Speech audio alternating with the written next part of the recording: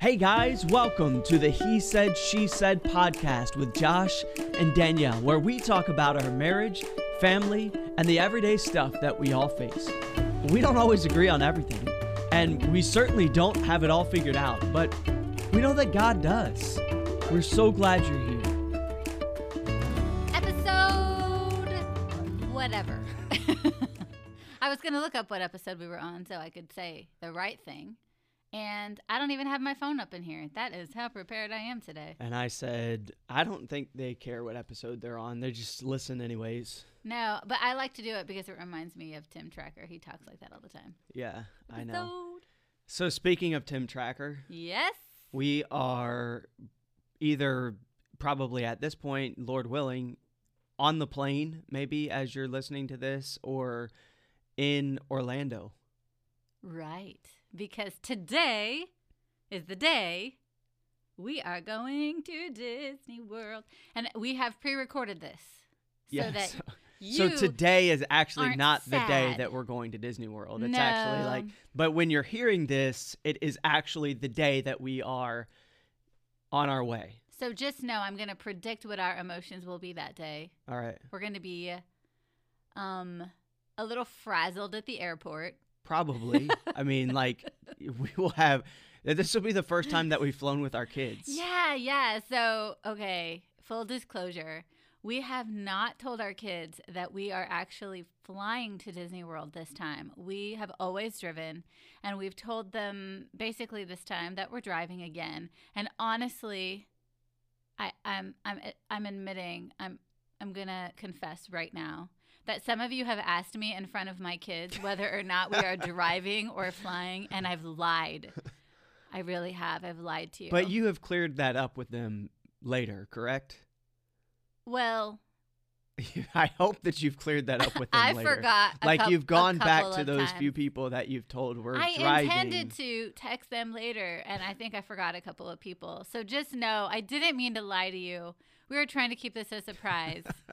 I'm so sorry. And it's okay to lie as long as it's for a good cause. It's not a lie. It's a surprise. It's different. Okay. When they're going to find out eventually, then it's not a lie. It's a surprise. Right. It's totally different. I like how you rationalize that. It is. How are you going to surprise someone if you don't lie to them? I get it. Okay. But anyways. So to talk about our last episode. What about it? It was great. It was great, except afterwards you were like, it was kind of boring. I did not say that. I did not say that. Listen, you guys, okay, I have to say, I am an over-preparer, and I'm not used to just talking off the cuff. Like, Josh is so used to writing an outline and just having, like, a skeleton there, and then just being able to talk. And I don't do that. Like, I don't do that on a regular basis. He does it all the time, Sunday school, youth group, preaching. And I'm like, no, I don't know what I'm going to say. I need to know what I'm going to say. So then I tend to over-prepare. Well, I mean, you kind of manuscript out. Yeah, and then because there are things that I really want to make sure that I hit, and I like the way, like when I formulated those things on paper, I like the way I worded them. So I'm like, I want to say it like that. So then I end up kind of like reading it like a script, which is what happened last time. And so I wanted to say, if I came across as a Bible professor, I didn't mean to do that. I don't think there's a need to apologize. I think that there was some good content in that episode. There was probably some good content. Like, I think to me, one of the most helpful things, especially for ladies, and maybe I'm wrong, in that last episode would have been the better understanding of the word helpmeet. Yeah, for sure. And you know what? I know that probably most of you don't care about, like, the Hebrew of, Ezer Kenegdo, which is, I believe, how you say it. But when you really, like, look at it and study the etymology, which I find so fascinating. So for me, it's like, I want to know, what is it? What is the word? What does it mean? What does it imply? Like, I want to know. And honestly, when you do know, it sheds new light on something you thought you always understood. It kind of brings it, I don't know, it brings more depth to it. Well, that's the importance to looking at the original languages of the Bible. Right.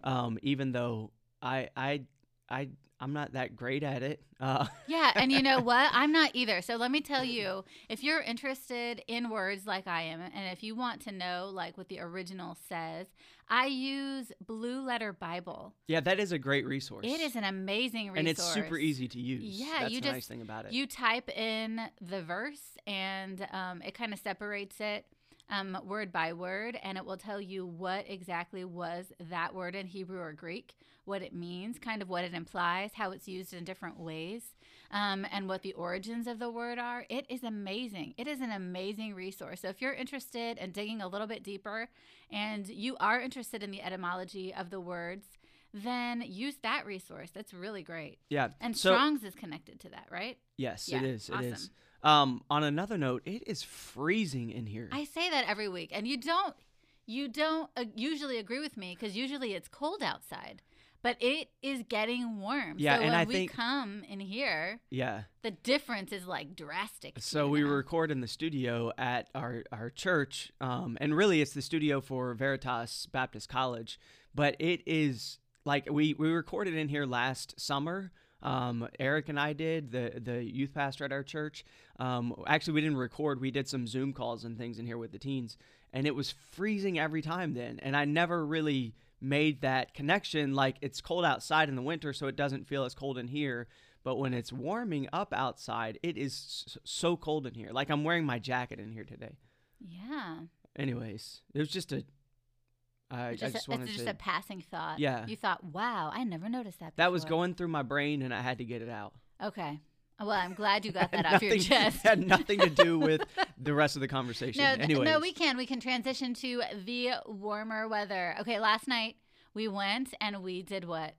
We played tennis. We did play tennis, and it was awesome. It was fun. Listen, it's been a long time since we've played tennis together. I think we used to play tennis probably at least twice a week, maybe 3 times a week, maybe more. I mean, just as many times as we wanted when we were in grad school. We would go with our friends, Jason and Jerry Ann, and it was so fun. We had the best time. We would wait till all the college students went to bed because we lived on the campus of Pensacola Christian.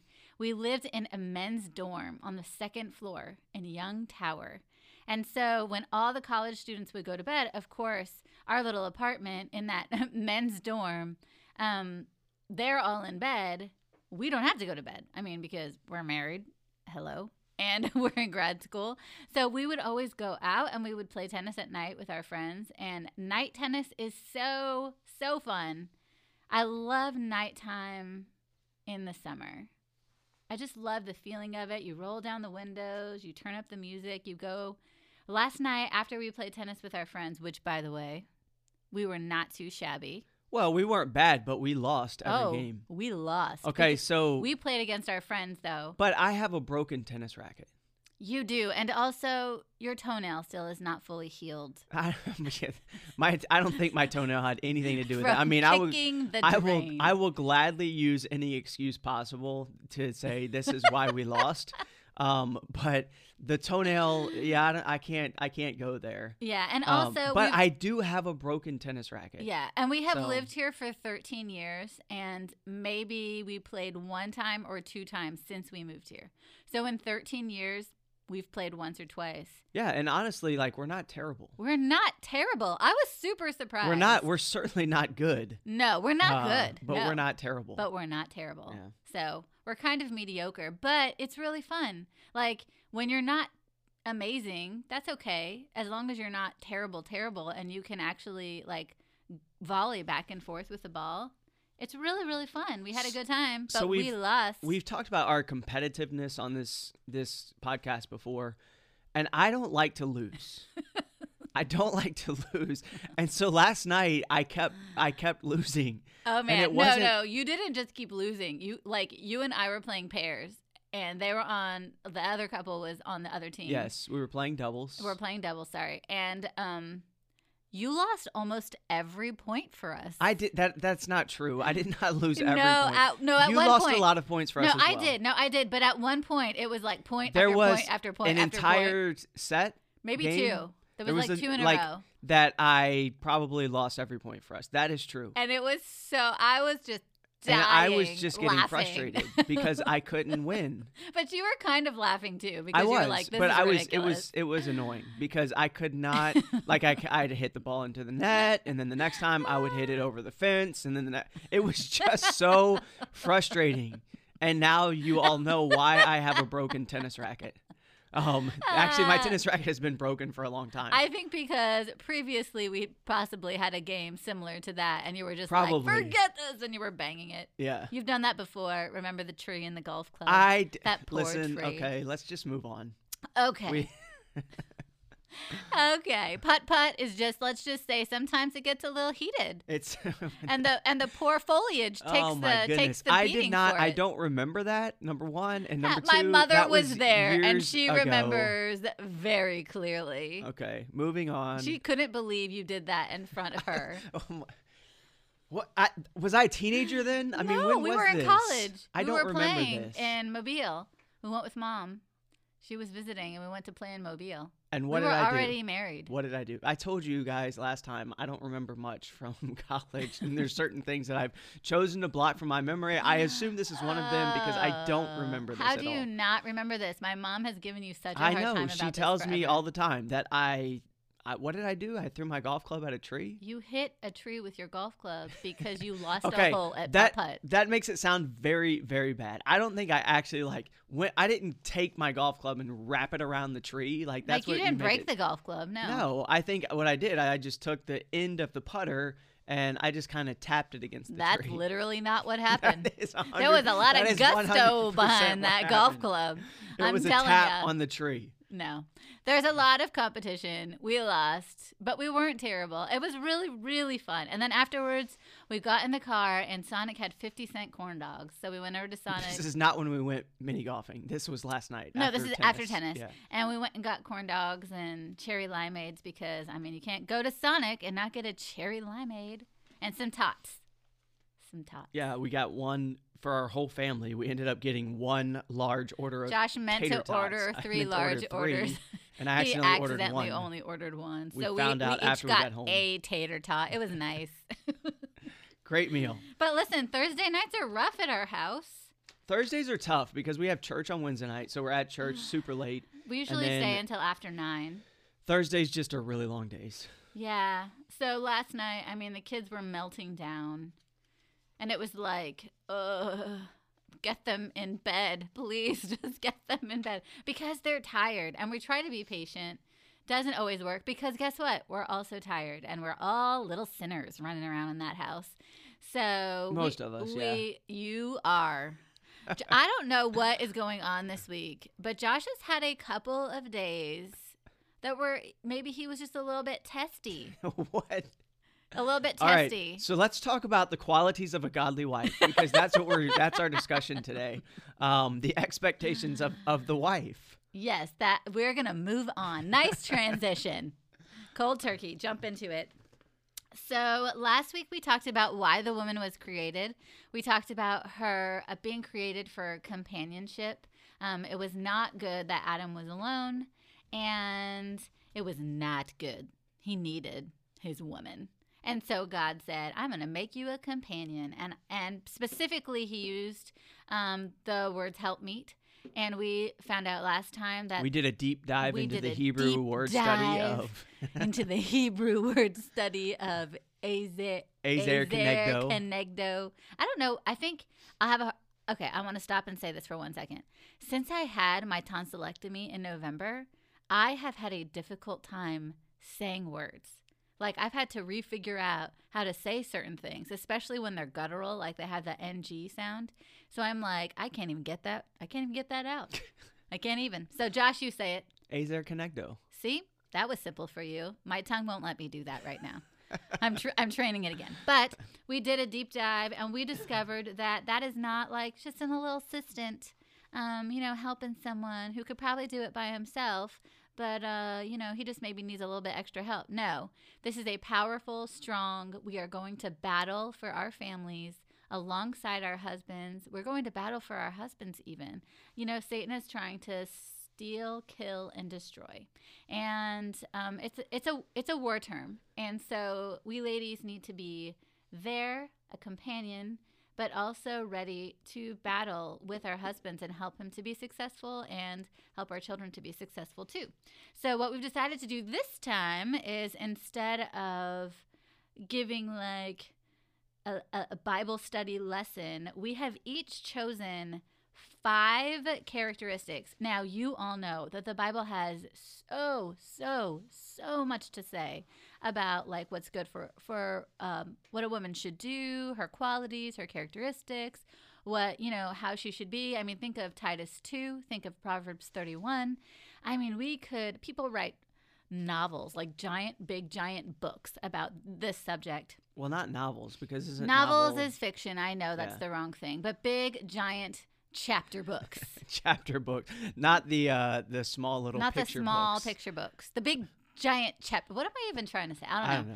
But big giant books about basically this that we can't. It's impossible to cover the length and breadth of this conversation in a couple hours. No, and I think that is what happened to me last time. I was like, there's just so much here. This is so rich. And so I got bogged down with a lot of things. But I'm glad we did that, because I think that talking about that initially is a good intro to what we're going to talk about today. I think laying the foundation for this conversation was important, and we did that last week. Yeah, so if you didn't get a chance to listen to Expectations of the Wife Part 1, make sure you go back and you listen to that at some point. And just try not to fall asleep. It's not boring. I'm just kidding. But really, laying our foundation there, talking about why we were created, really kind of sheds light on the purpose. What is the purpose of the woman being here? What is the purpose of why she was created, basically? Sure. And so today we're going to talk about some extra. We decided to each choose 5 that we thought were important and just discuss those together. Now, I have not seen his 5, and he has not seen my 5, but I venture to say that at least 2 or 3 of them probably cross over. So let's get started. You want me to go first? I do. I want to hear the first thing on your list. So the first thing on my list, and most importantly, and this is a bonus one. Remember when we did our bonus episode, and number 3 for you of the Disney movies was like all the musicals? Yeah. So I took the liberty of, on this list, adding one that I think is foundational to all, and then have 5 others. You have 6? I have 5 and a bonus. You're so cheap. And the bonus comes actually at the beginning, not at the end. What, we're going to start with the bonus? Yes, we're going to start with the bonus. Because here's the thing. I think that this is foundational to the rest, and it's kind of a given, honestly, which is why I didn't include it in my list. Sure. Because I think that for every woman and for every marriage to thrive, you've got to have God as your foundation, right? And so the very first thing that I think that we have to talk about is the fact that a godly wife and what a husband needs. And by the way, my list is going to be both qualities as well as what a husband is looking for. Stop looking at my list right now. You're cheating. Well, I want to know what you're going to say. Casting glances over in my direction. I am casting glances. Stop it. Sorry, I'm sorry. Go ahead. Okay, so I think foundational for all of us is that we seek after God. And so, when I think about a godly wife, my mind immediately goes to Proverbs 31. And in Proverbs 31, verse 30, it talks about her having wisdom. Well, how is she going to get wisdom? She's going to get wisdom from God. We know that from the book of James, right? And so a godly wife, a wife that's going to be a helpmeet to her husband, is going to be one that seeks after God and that prays for her family. That is the foundation. That is my little bonus there. So I still have 5. You still have 5. Yeah. Yeah, I think that is an appropriate bonus, because I think that is where we need to start. And I think it's true for the husband and for the wife, for all of us that love the Lord, that want to know the Lord. We need to be seeking after him. And actually, I have a little bonus section too. So you gave me such a hard time about having a bonus. No, it's not a bonus section. It's you just said I have a bonus section too. I don't know if I could call it a bonus section. It's at the end, self-evaluation. And it kind of goes along with what you're saying here. We need to ask ourselves, number 1, do we want to do what God wants us to do? Do we even care? Do we even care about obeying him? And do we want to please him? Do we want to follow his will? Like, honestly, if you're being truthful with yourself, do you care? Do you really want to?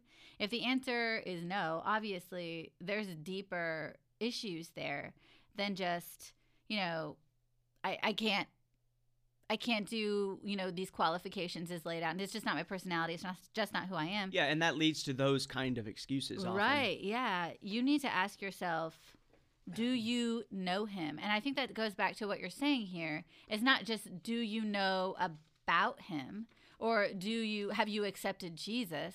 My question is, do you know him? Do you know him as a friend? You know, like, you and I are friends, and I know you, and I know what you like, and I know what you don't like. And because I love you, I have taken time to learn those things. Do you know God in that way? Do you know what he likes? Do you know what he doesn't like? Do you know what he wants you to do? Do you love him? Do you see him as a friend? And I think that once you do know him that intimately, yeah, then you do want to serve him. Yeah, and in order to get to know him and to please him, you got to seek after him. That's so, like, right. I think of, you know, Proverbs 31 is kind of the perfect woman. You know, it's the where the Bible goes to say these are the qualities that the woman should have. So in verse 30, the verse that I mentioned earlier is, favors deceitful, beauty is vain, but a woman that feareth the Lord, she shall be praised. Right. So. We need to seek him. Yeah. And to seek him and to know him, we need to be in his word. Right. And I think a lot of times we women make excuses, and even maybe men. But I know particularly for me, it's like, man, I've got so much to do today, and I just don't have time to just stop for 30 minutes. Or, and honestly, sometimes even for me, it's like I can't focus. And that goes back to, you know, what we were talking about last week, like, our life is so fast paced, and we're just so used to like an influx of information. It's really hard for us to sit. And because I can't focus, then I just get distracted, and then I just go on to the next thing. Do you make time for God's word?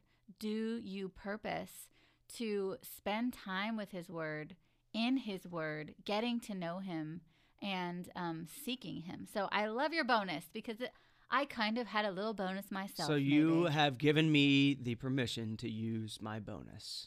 You can use your All bonus. right, good, because I already did. Good. Okay, so first, I'm gonna start right out of the gate with number one, which obviously I'm gonna start out of the gate with number one. No, but start with number 5. I'm going to say a husband needs from his wife, and I think biblically, a quality of a godly wife is that she gives respect unto her husband. Okay.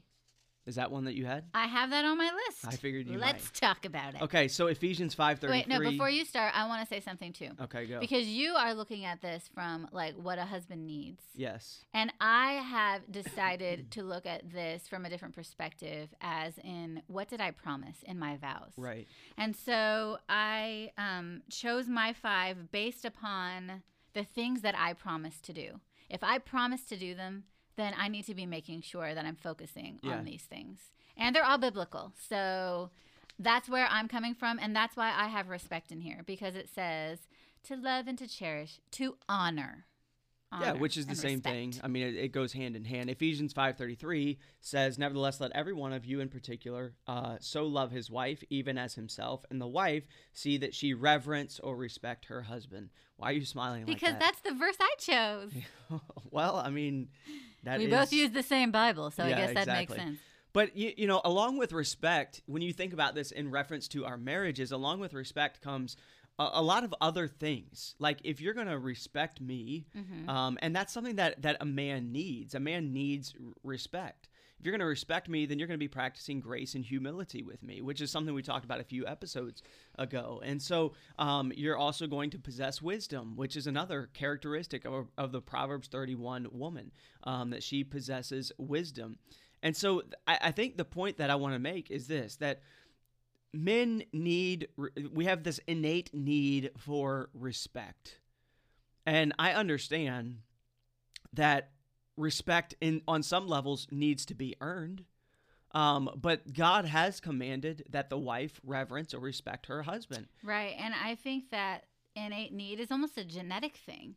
You know, just the way it's the way that we were created. The way that we were created, the way that we were made, our makeup. And And I think that another point that needs to be made here is that men do need that respect, but men also gravitate toward places where they feel most respected. Yeah. If they feel most respected at their job, they're going to put all of their effort into their job. And, this is a sticky thing, but if men feel respected and you as a woman are failing to respect your husband, and there's another woman who is showing him respect, he is going to gravitate toward her. And not that he should, or not that it gives him an excuse to. Right, absolutely. But his heart is just made up that way. His heart is just going to tend to go that way. It's funny that you said those things because we literally did not talk about this before, but I have those exact same things in my notes.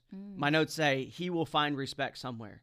So he's going to find respect either in his job, he's going to find respect maybe with his friends. He's going to find respect from somewhere. And then where he finds respect is going to be where his heart is. Right. And so where his heart is where his attention is going to be placed. It's where his priorities are going to be placed. And obviously, men, our heart needs to be in our homes.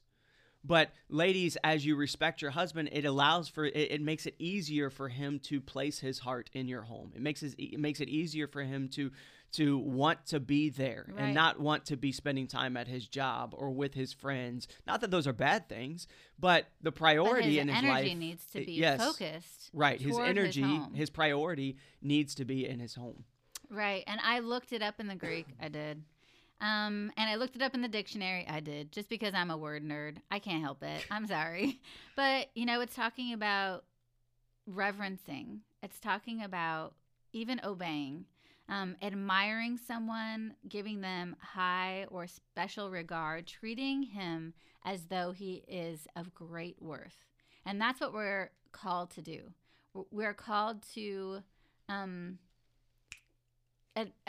we talked about it last week. Affirm. Affirm. Yeah. I almost said admonish, and I was like, that's not it. Right. That's the wrong word.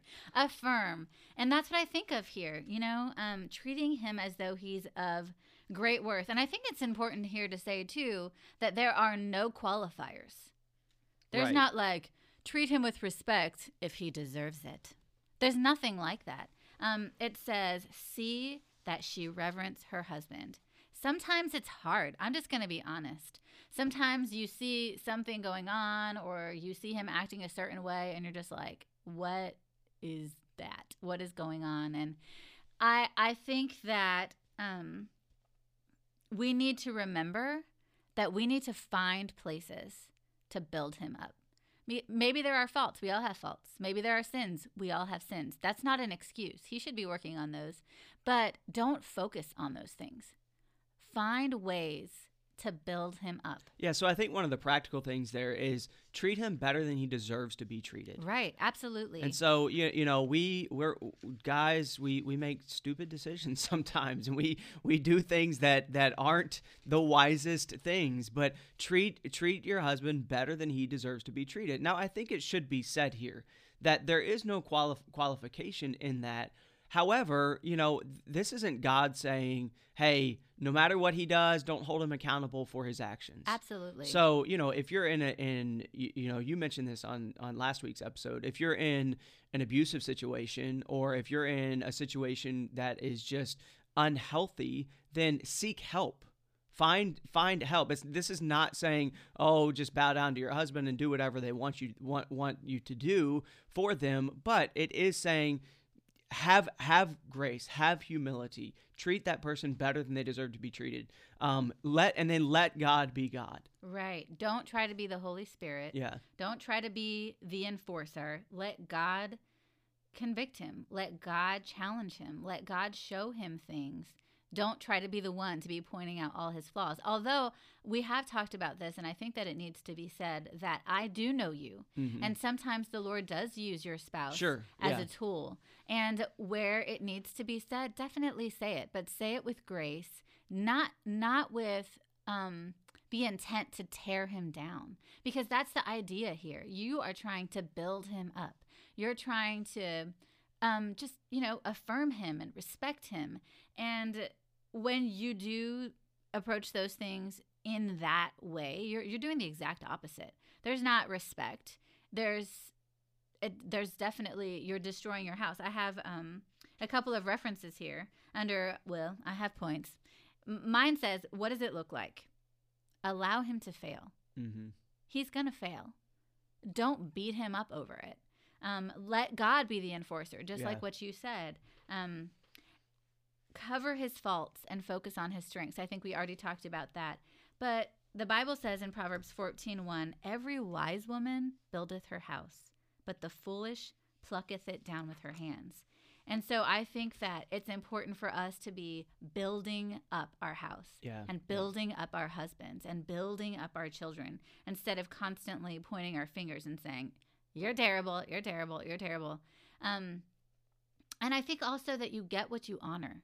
Right. You know what I mean? So if you say, hey, like you recognize the things that are important and you point those out to him,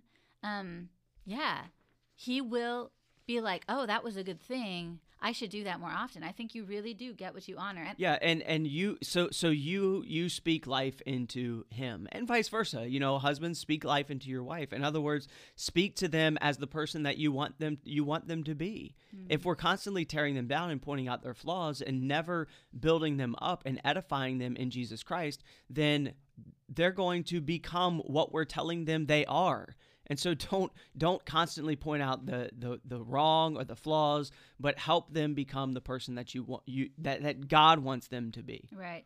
And I do have to say something. The Bible talks a lot about us as women. I mean, God knows us. God knows our genetic makeup, and he knows a man has only a few words and a woman has a whole bunch to use during the day.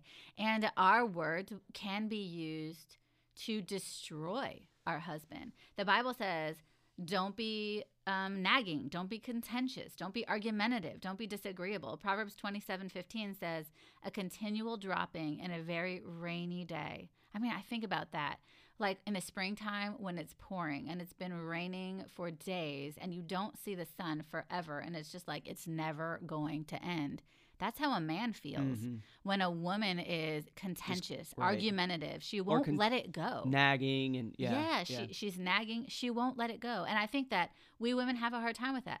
I have a hard time with that. I'm just like raising my hand first because, you know, when I feel like I just need to get my point across, maybe if I say it 75 different ways, he'll finally understand what I'm saying. Yeah, that always works. It always works.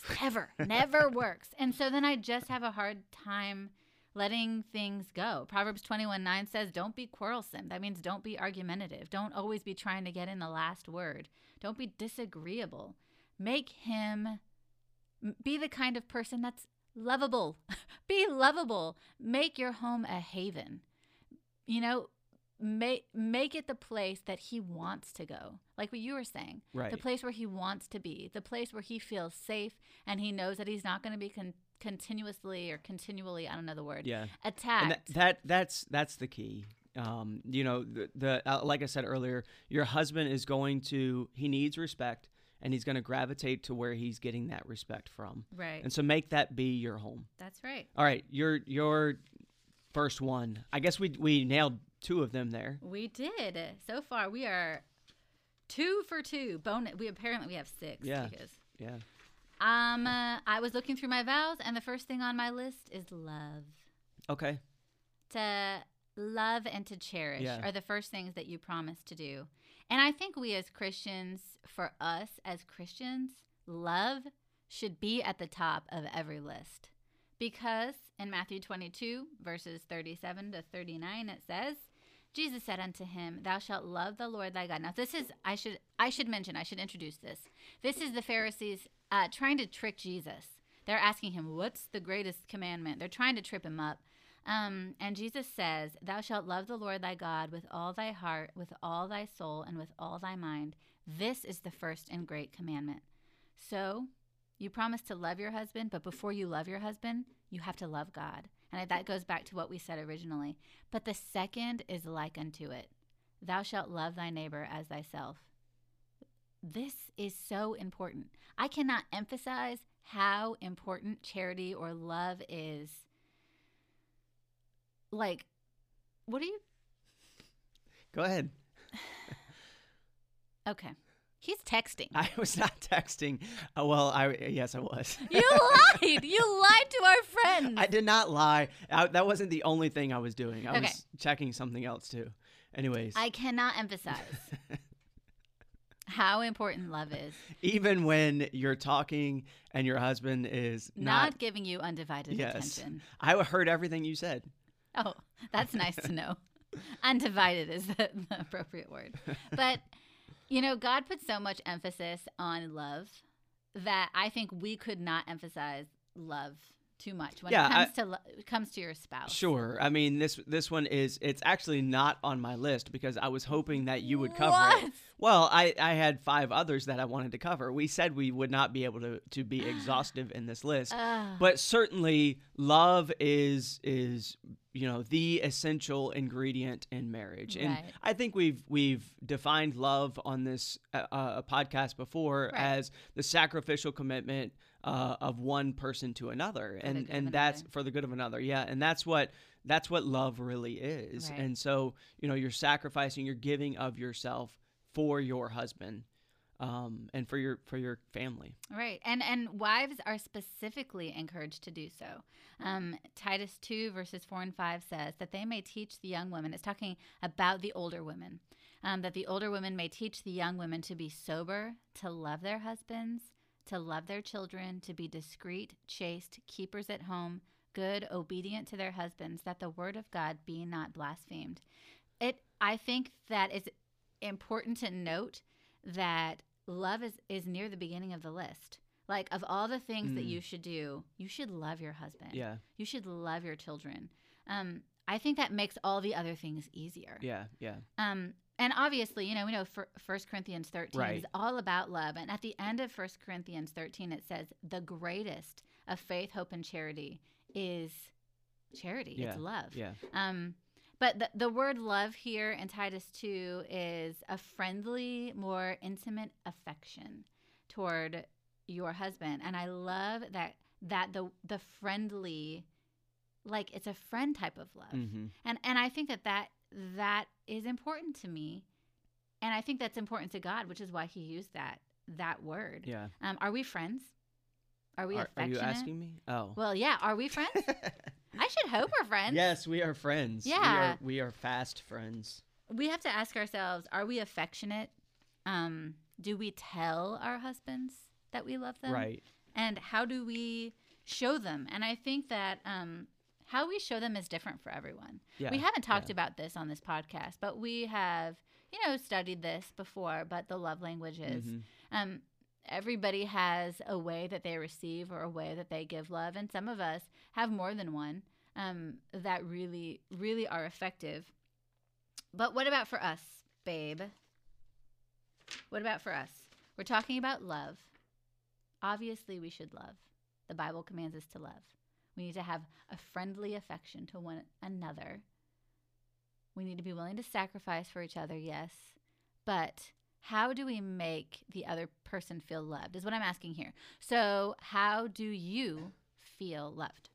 Well, I think this goes back to the conversation that on love languages and how your spouse accepts love. So for me, one of my love languages is physical touch. And so do you want me to go ahead and cover one of the other things that I have on my list with this, because that is one of them?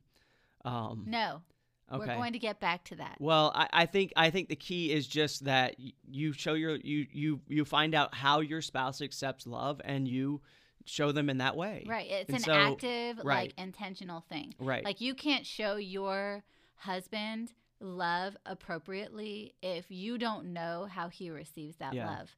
So you might be doing something, thinking that, oh yeah, I show him I love him because I clean the house, I keep the house spotless, but he just really needs you to give him words of affirmation. Right. He really needs you to build him up, which they all need, but some more than others. Some really feel loved by that. Yeah. But yeah. you in particular, you need physical touch. And I think because of the genetic makeup of a lot of men, maybe a lot of men have this as their love language. But yours is definitely physical touch. And at first I was like, I'm not sure if that's really yours, but I do think it is. And I think maybe your secondary is acts of service. Yeah. Yeah. And I say acts of service because that's what you do for me all the time. You're constantly looking for ways that I might need help or things that you can do for me. And you're doing them constantly. And so I know that you love me because you're doing those things. When I know, honestly, that you would rather not be, it's a sacrifice for you. And that goes back to love. Right. You're sacrificing your energy when you're zapped at the end of the day to continue to do things for me. But yeah, we talked about it. It's different for everyone. I think the important thing, you're right, is to be communicating and be intentional. Yeah. So if you communicate, like, this is what I need.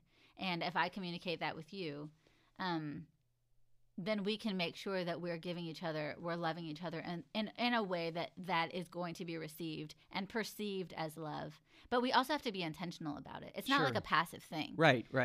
Because it's easy to be selfish. Well, love is an action. And I think our society has kind of described love as an emotion and a feeling.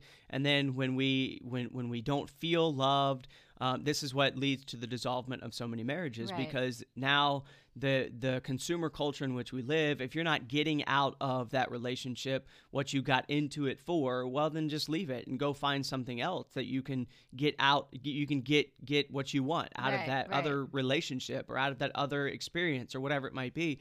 And so, I think that understanding that love is so much more than just a feeling and an emotion will help us both in how we respond to and how we interact with our spouses. Absolutely. And so, love, I think and love, respect. Yes, love and Great respect. book by Emerson Eggerichs, by the way. I do want to say for us, because I really appreciate that the word used here is the friendship kind of love. Mm-hmm. For us, I think the way that we are affectionate with one another in a friendly way is that we have inside jokes. Right. We do. Do you remember when we were in high school and even in college, we used to do this? Yeah. I used to point to him, and then I would point to myself. Nobody knows what you just did. I know. That's how I'm describing it. I would point to him, I would point to myself, and then I would clap. And that just meant you and me, we're just on the same page. Yeah. Like we're together. Yes. Yeah. And so that was one of the things that we used to do. I know what for you, and I try to be intentional about doing this, is that I stop and I really kiss you. Like, not just like a quick peck, goodbye, but I just stop and I look at you and I take a minute and I cup your little face in my hands, little face, and I just kiss you. Yeah. And in that moment, I think it kind of brings it back center. It does. Yeah, you're right. Because, in the midst of the chaos and everything, I'm stopping and I'm paying attention to you. So that's one of the ways that I try to show you love. But I think also we foster this friendship, this friendly type of love. We go on dates. Yeah. And we, part of the way that we display our love to each other is just this banter that you guys experience on this podcast. Just going back and forth and, teasing kind each of other. picking at each other a little bit. Yeah. And I know that some people wouldn't be able to handle it, but for us, it's like endearment. Yeah. It's like, I love you.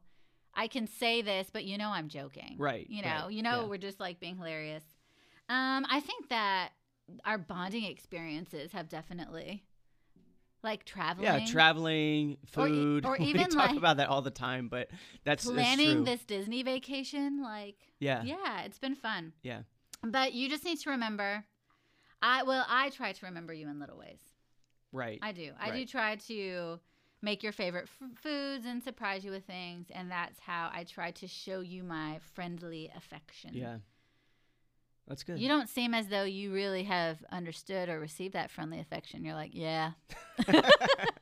You should be saying, yes, and I really feel loved when you do. I do. I do absolutely feel loved when you do Finish those the things. sentence. When you really feel loved when you stop and you just put aside what you're doing and you take a moment just to give me a hug or to give me a kiss or whatever it might be. And in that moment, it's just your attention completely on me and not on all the million things that you have to do or that you are doing in that moment. Yes, I love you. Okay, next one. Okay, so my next one was that you are diligent and a hard worker. And so this comes from Proverbs 31 again, and I think that we would be remiss if we're going through this list of qualities of a godly wife and we didn't mention that she's a hard worker and that she's diligent, because so much of Proverbs 31 is about that. So verse 13 in the chapter says, she seeketh wool and flax and worketh willingly with her hands. She's like the merchant ships. She bringeth forth her food from afar. She riseth also while it is yet night, giveth meat to her household and a portion to her maidens. She considereth a field and buyeth it. With the fruit of her hands she planteth a vineyard. And so this chapter just goes on and on and on, talking about the woman that is diligent in her work. And then later it talks about her husband and her children rising up and calling her blessed, because she is a hard worker. She's willing to work hard. She's willing to meet the needs that are represented in her home, in her family. And it doesn't mean that she's the only one that's doing it, but it certainly means that she is willing to put in the work that's necessary to make her family succeed. Right. And I think that it is definitely important to note, and you might disagree with me here, that it is cultural. In that culture, maybe the women were the only ones who would do this. Right. But today, some of you wives work outside the home, and your husbands actually keep the home. And I think that for me, the way that I see this is that I am making sure that it gets done. If my husband wasn't able to do it, maybe ladies, if you work outside the home and your husband wasn't able to get everything done, then you come and do it. But you have a chore chart so that your kids are helping. Well, I think certainly fostering responsibility in your kids in that way is it's a responsibility of the parents, and therefore honestly, a responsibility of the wife as well. If I think about that Proverbs 31 woman, I haven't actually. She was getting an honorable mention on my list because I was just going down my vows when I was doing this.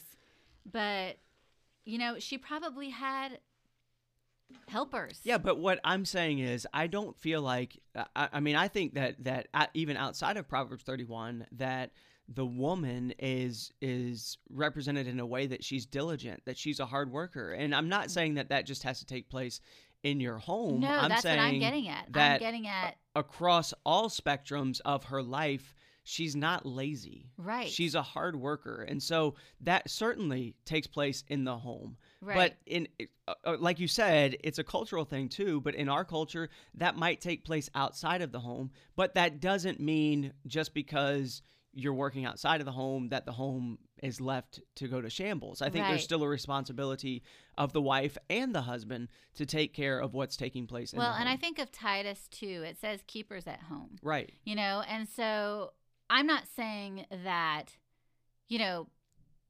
I'm not trying to refute you in any way. I think we're saying the same thing. Yeah. We're saying it in different ways.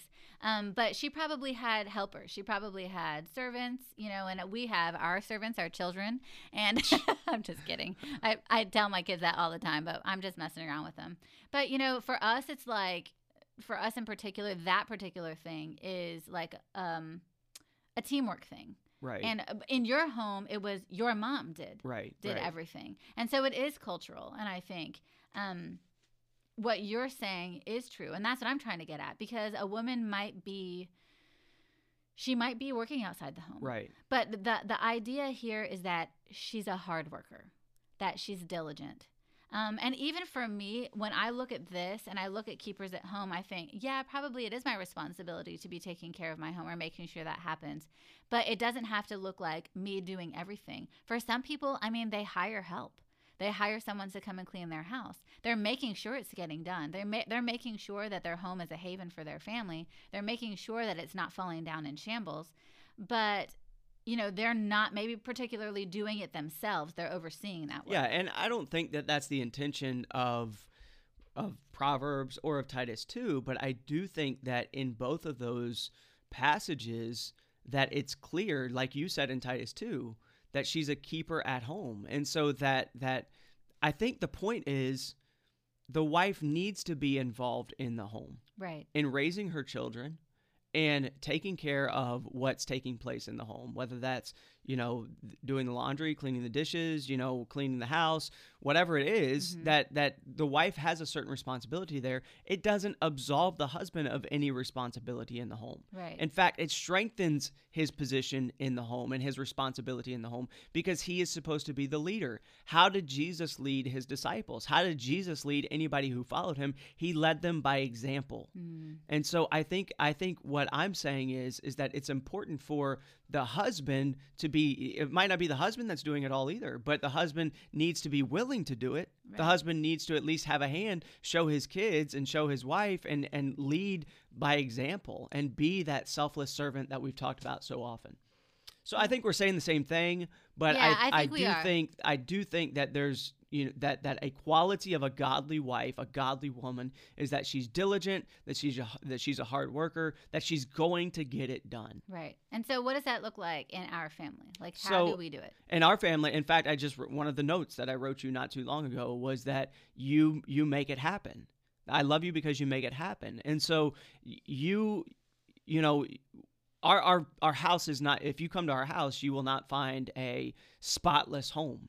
Like, we live in it. And I assume you live in your house too. And so you're not going to find a spotless home, but we do we do the best we can to keep it as clean as we possibly To can. keep the chaos And so to at keep bay. the chaos at bay. Yes, exactly. and so I think that you do that by doing the work. Sure. You do a good bit of the work as well. But I help, and our kids help, and everybody that Everybody lives has in that chores. house pitches in and does a part to make sure that the house is functioning properly. Right. And I feel like you're not going to think about like the baseboards need to be done or the walls need to be clean or the windows need to be washed. Like me, I am overseeing, basically. I've got all of those things on my radar. And I have an idea of like, when can we do this and when does it need to be done and who can do this and we need to take this day to do this. So I think that for me, and also it's the schedule too, like our family schedule. I know when the kids have this, they're going to a birthday party, they are having dentist appointments. Like for me in our home, I think the way that it's done is that I kind of oversee that. Like I make sure that the things that are happening need to be happening. And if they're not happening, that's on me. You know what I mean? Right. So that is yours. Mine is, sorry, I'm looking at the wrong notes. Where did that come from? Mine, we've done love. We've done respect. And here's the next one. Here it is. What is it? The big one. Submit. I promised in our vows to obey you. And so I wanted to delve a little bit into submit. Should we do this on another episode? Maybe we should. There's a Because lot this to is be getting said. it is getting lengthy, and I think everything that's been said is valuable. But I think that there's a lot more that needs to be said about these last few that we have, Oof. because they're important too. That means we did the women's responsibilities in 3. Well, I mean, Should we just do them quickly? No, I think we need to spend more time on them. Okay. Let's do one more then. Let's do one more that you have on your list. Okay, I'll do a quick one. So my last one was really a need that I think your husband has, and that is a need for physical affection. Guess what? That is on my list. Is it? Yes. Nice. I knew you would be proud of me. So we already talked about this a little bit. This is my love language, one of my love languages, and your husband has a need for physical affection. And as you mentioned earlier, you stopping, and this doesn't just mean sex. Certainly sex is a part of this, but it doesn't just mean sex. So you stopping what you're doing, putting it aside, taking the time out of your day to give me a hug, to give me a kiss, to just be take that moment and have that physical affection, it goes such a long way. Right. So I promise to have and to hold. To hold means to be intimate, not just, like you said, in a sexual way, but also in a sexual way, to be perfectly honest. Yeah, certainly that's a part of it. I mean, you think about 1 Corinthians chapter 7. Let me just read it real fast. 1 Corinthians chapter 7, what Paul says in verses 3 through 5. Let the husband render unto the wife due benevolence. And that's what he's talking about. You have those in your notes too. I do. Let the husband render unto the wife due benevolence, and likewise also the wife unto the husband. And so due benevolence is sex. That's what Paul is talking about here. The wife hath not power of her own body, but the husband, and likewise also the husband hath not power of his own body, but the wife. Defraud ye not one the other, except it be with consent for a time, that ye may give yourselves to fasting and prayer. So what Paul is saying here, let me just put it in plain language for us. What Paul is saying is, hey, don't withhold sex from your spouse.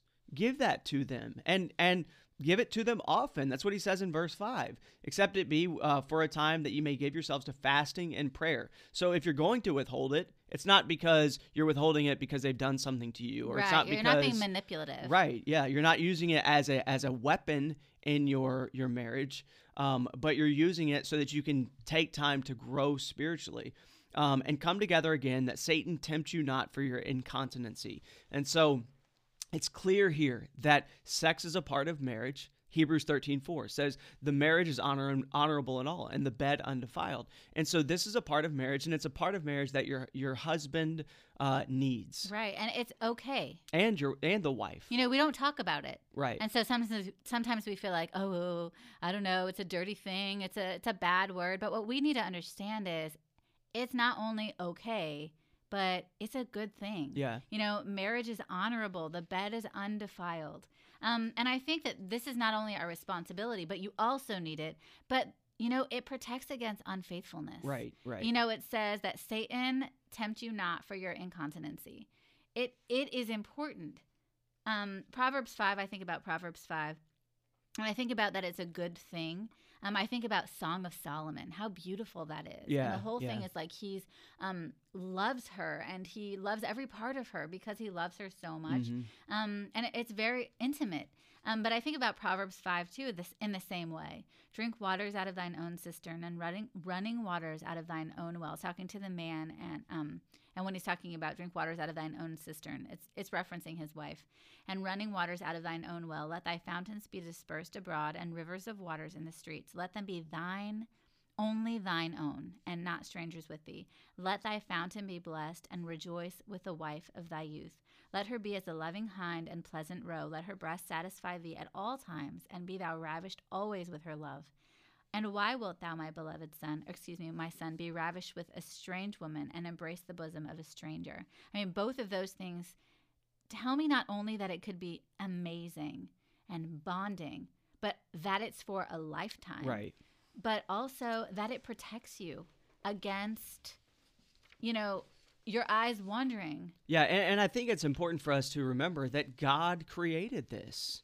That God is the one that created sex, and he created it for a husband and a wife to enjoy one another inside of marriage. And so this isn't, our world has made it into something that is dirty and something that is bad almost and taboo because Satan has gotten a hold of it and perverted it. But this is something beautiful that God has created. Right. I think the world has cheapened it for sure. Yeah. But I love that the Bible, it doesn't shy away from the subject, doesn't mince words. And it is not only, it's just beautiful. I mean, the way that the Bible speaks in Song of Solomon or Proverbs 5 and many different places is how beautiful and wonderful this actually is. So practically inside of the proper bounds. Inside of the proper bounds. That's the key. That's the key. So practically, I have a slogan here. I'm going to use the Nike slogan. Just do it. Just do it. Don't make excuses, ladies, because sometimes we're tired. You know, we are. Because we live this crazy paced life. And at the end of the day, we don't want to, or we don't want to be woken up in the middle of the night. We don't want to do it first thing in the morning. You know, like there's always a reason we can say no. Don't make excuses. Your husband needs it. And not only like give him what he needs, but be into it. Like make it enjoyable. Don't Yeah, that's all I'm going to say about that. Men, but I think I need to say this too. You need to be patient and you need to be understanding. Sure. Yeah, and that's what I was going to say. Yeah. That you know, as husbands, we've got to be patient with our wives. We've got to be understanding. We've got to understand that you know, they may not always want it when we want it, and like immediately that they should just give in to us just because, you know, we want it at that moment. And so I think this goes both ways, but I think suffice it to say that physical intimacy and sex and affection and all of those things are vital for our marriages. Yeah, for a healthy marriage. Yeah. Now, I know that we are running out of time. I have one more that I'm going to do really quick because it goes with this. Okay. And it is faithfulness. Yeah. We say in our vows, forsaking all others, keep yourself only unto him till death do you part. Marriage is once for a lifetime, and that's God's plan. This is the way. Yeah. Okay. Mandalorian. We think about Genesis 2 and how he made one woman. He didn't make Adam several women. Yeah. He made Adam one woman. And he said, this is bone of my bones, flesh of my flesh. Therefore shall a man leave his father and mother and cleave unto his wife, and they shall be one flesh. It's for one woman, one man, for a lifetime. Yep. Proverbs 5, like I said before, says, rejoice with the wife of thy youth. Ecclesiastes 9 says, live joyfully with thy wife, whom thou lovest all the days of thy life. There are other places where it talks about how we shouldn't divorce, Matthew 19, 1 Corinthians 7. And we're not going to get into that today. Yeah, no, I mean, we could do a deep dive into this discussion we on could faithfulness. But the Bible's clear, you know, that God has created marriage for one man, for one woman, for one lifetime. Right. And so I think practically for us, this means that we need to be careful to guard our heart against other people. Yeah. And sometimes, you know, like we talked about earlier, when a man receives attention from a woman or vice versa, sometimes you guys don't even notice us. You know, we're there and we're necessities, but sometimes you don't, we're invisible, you know, and I think that the same can be true the opposite direction. But we need to be careful to guard our heart against other people because our eyes can wander, especially if you're having a hard time at home. Right. You know, your eyes can wander. And honestly, this is not just like talking about being physically faithful. It's also emotionally faithful. Yeah. You know, keeping your husband as your best friend. There should not be another man in your life who you are closer to than your husband. You need to be sure that you're guarding yourself. Determined to keep your eyes right on. Proverbs 4:25 through 27 says, let thine eyes look right on. Let thine eyelids look straight before thee. Ponder the path of thy feet. Let all thy ways be established. Turn not to the right hand nor to the left. Remove thy foot from evil. Ladies, you need to guard your heart. You need to keep your focus on the right thing. And in this context, in the context of marriage, the right thing is, first of all, God, and second of all, your husband. And don't let your eyes stray. So we have discovered several things, and a lot of the things we agreed on. Yeah. And a lot of the things flow together. Yeah. Absolutely. I mean, a lot of these kind of overlap in ways, and you know, the faithfulness, making it easier to be faithful. Right. But yeah, I think that was a good conversation. Yeah, I think so. I think a good way to wrap it up would be to say, to go back to where we started. Sure. You know, Matthew 22, you mentioned it. What's the key to our life? It's to seek God with all of our heart and to love him with all of our heart. And I think if we do that, that many of these other things, all of these other things, will fall into place in our marriage. Right. And I think that if you want to study this more, there are a lot of good resources. But like I said, Proverbs 31, there's a lot of things there we didn't talk about. Titus 2, there's a lot of things there we didn't talk about. We will talk next time about... It might be at the beginning of the next conversation. Yeah, we're not going to take the whole time. Yeah, we're not going to take the whole time. But we do want to give it its due... What am I trying to say? It's due diligence. Due diligence. Is that right? Yes. I almost said due process, and I was like, that is not right. My brain, y'all. Since I had kids, I don't even know. All right. All right. Hey, thanks so much for joining us once again this week. Go join the conversation at facebook.com/The He Said, She Said podcast. We'd love to have you on there talking with us about the things we talk about on here. All right, you guys have a great week. We'll look forward to being back with you again next time. Goodbye. Thanks for joining us this week on He Said, She Said. If you've enjoyed today's episode, be sure to leave us a review, subscribe, and tell a friend. Thanks so much for listening. We hope it's been a blessing.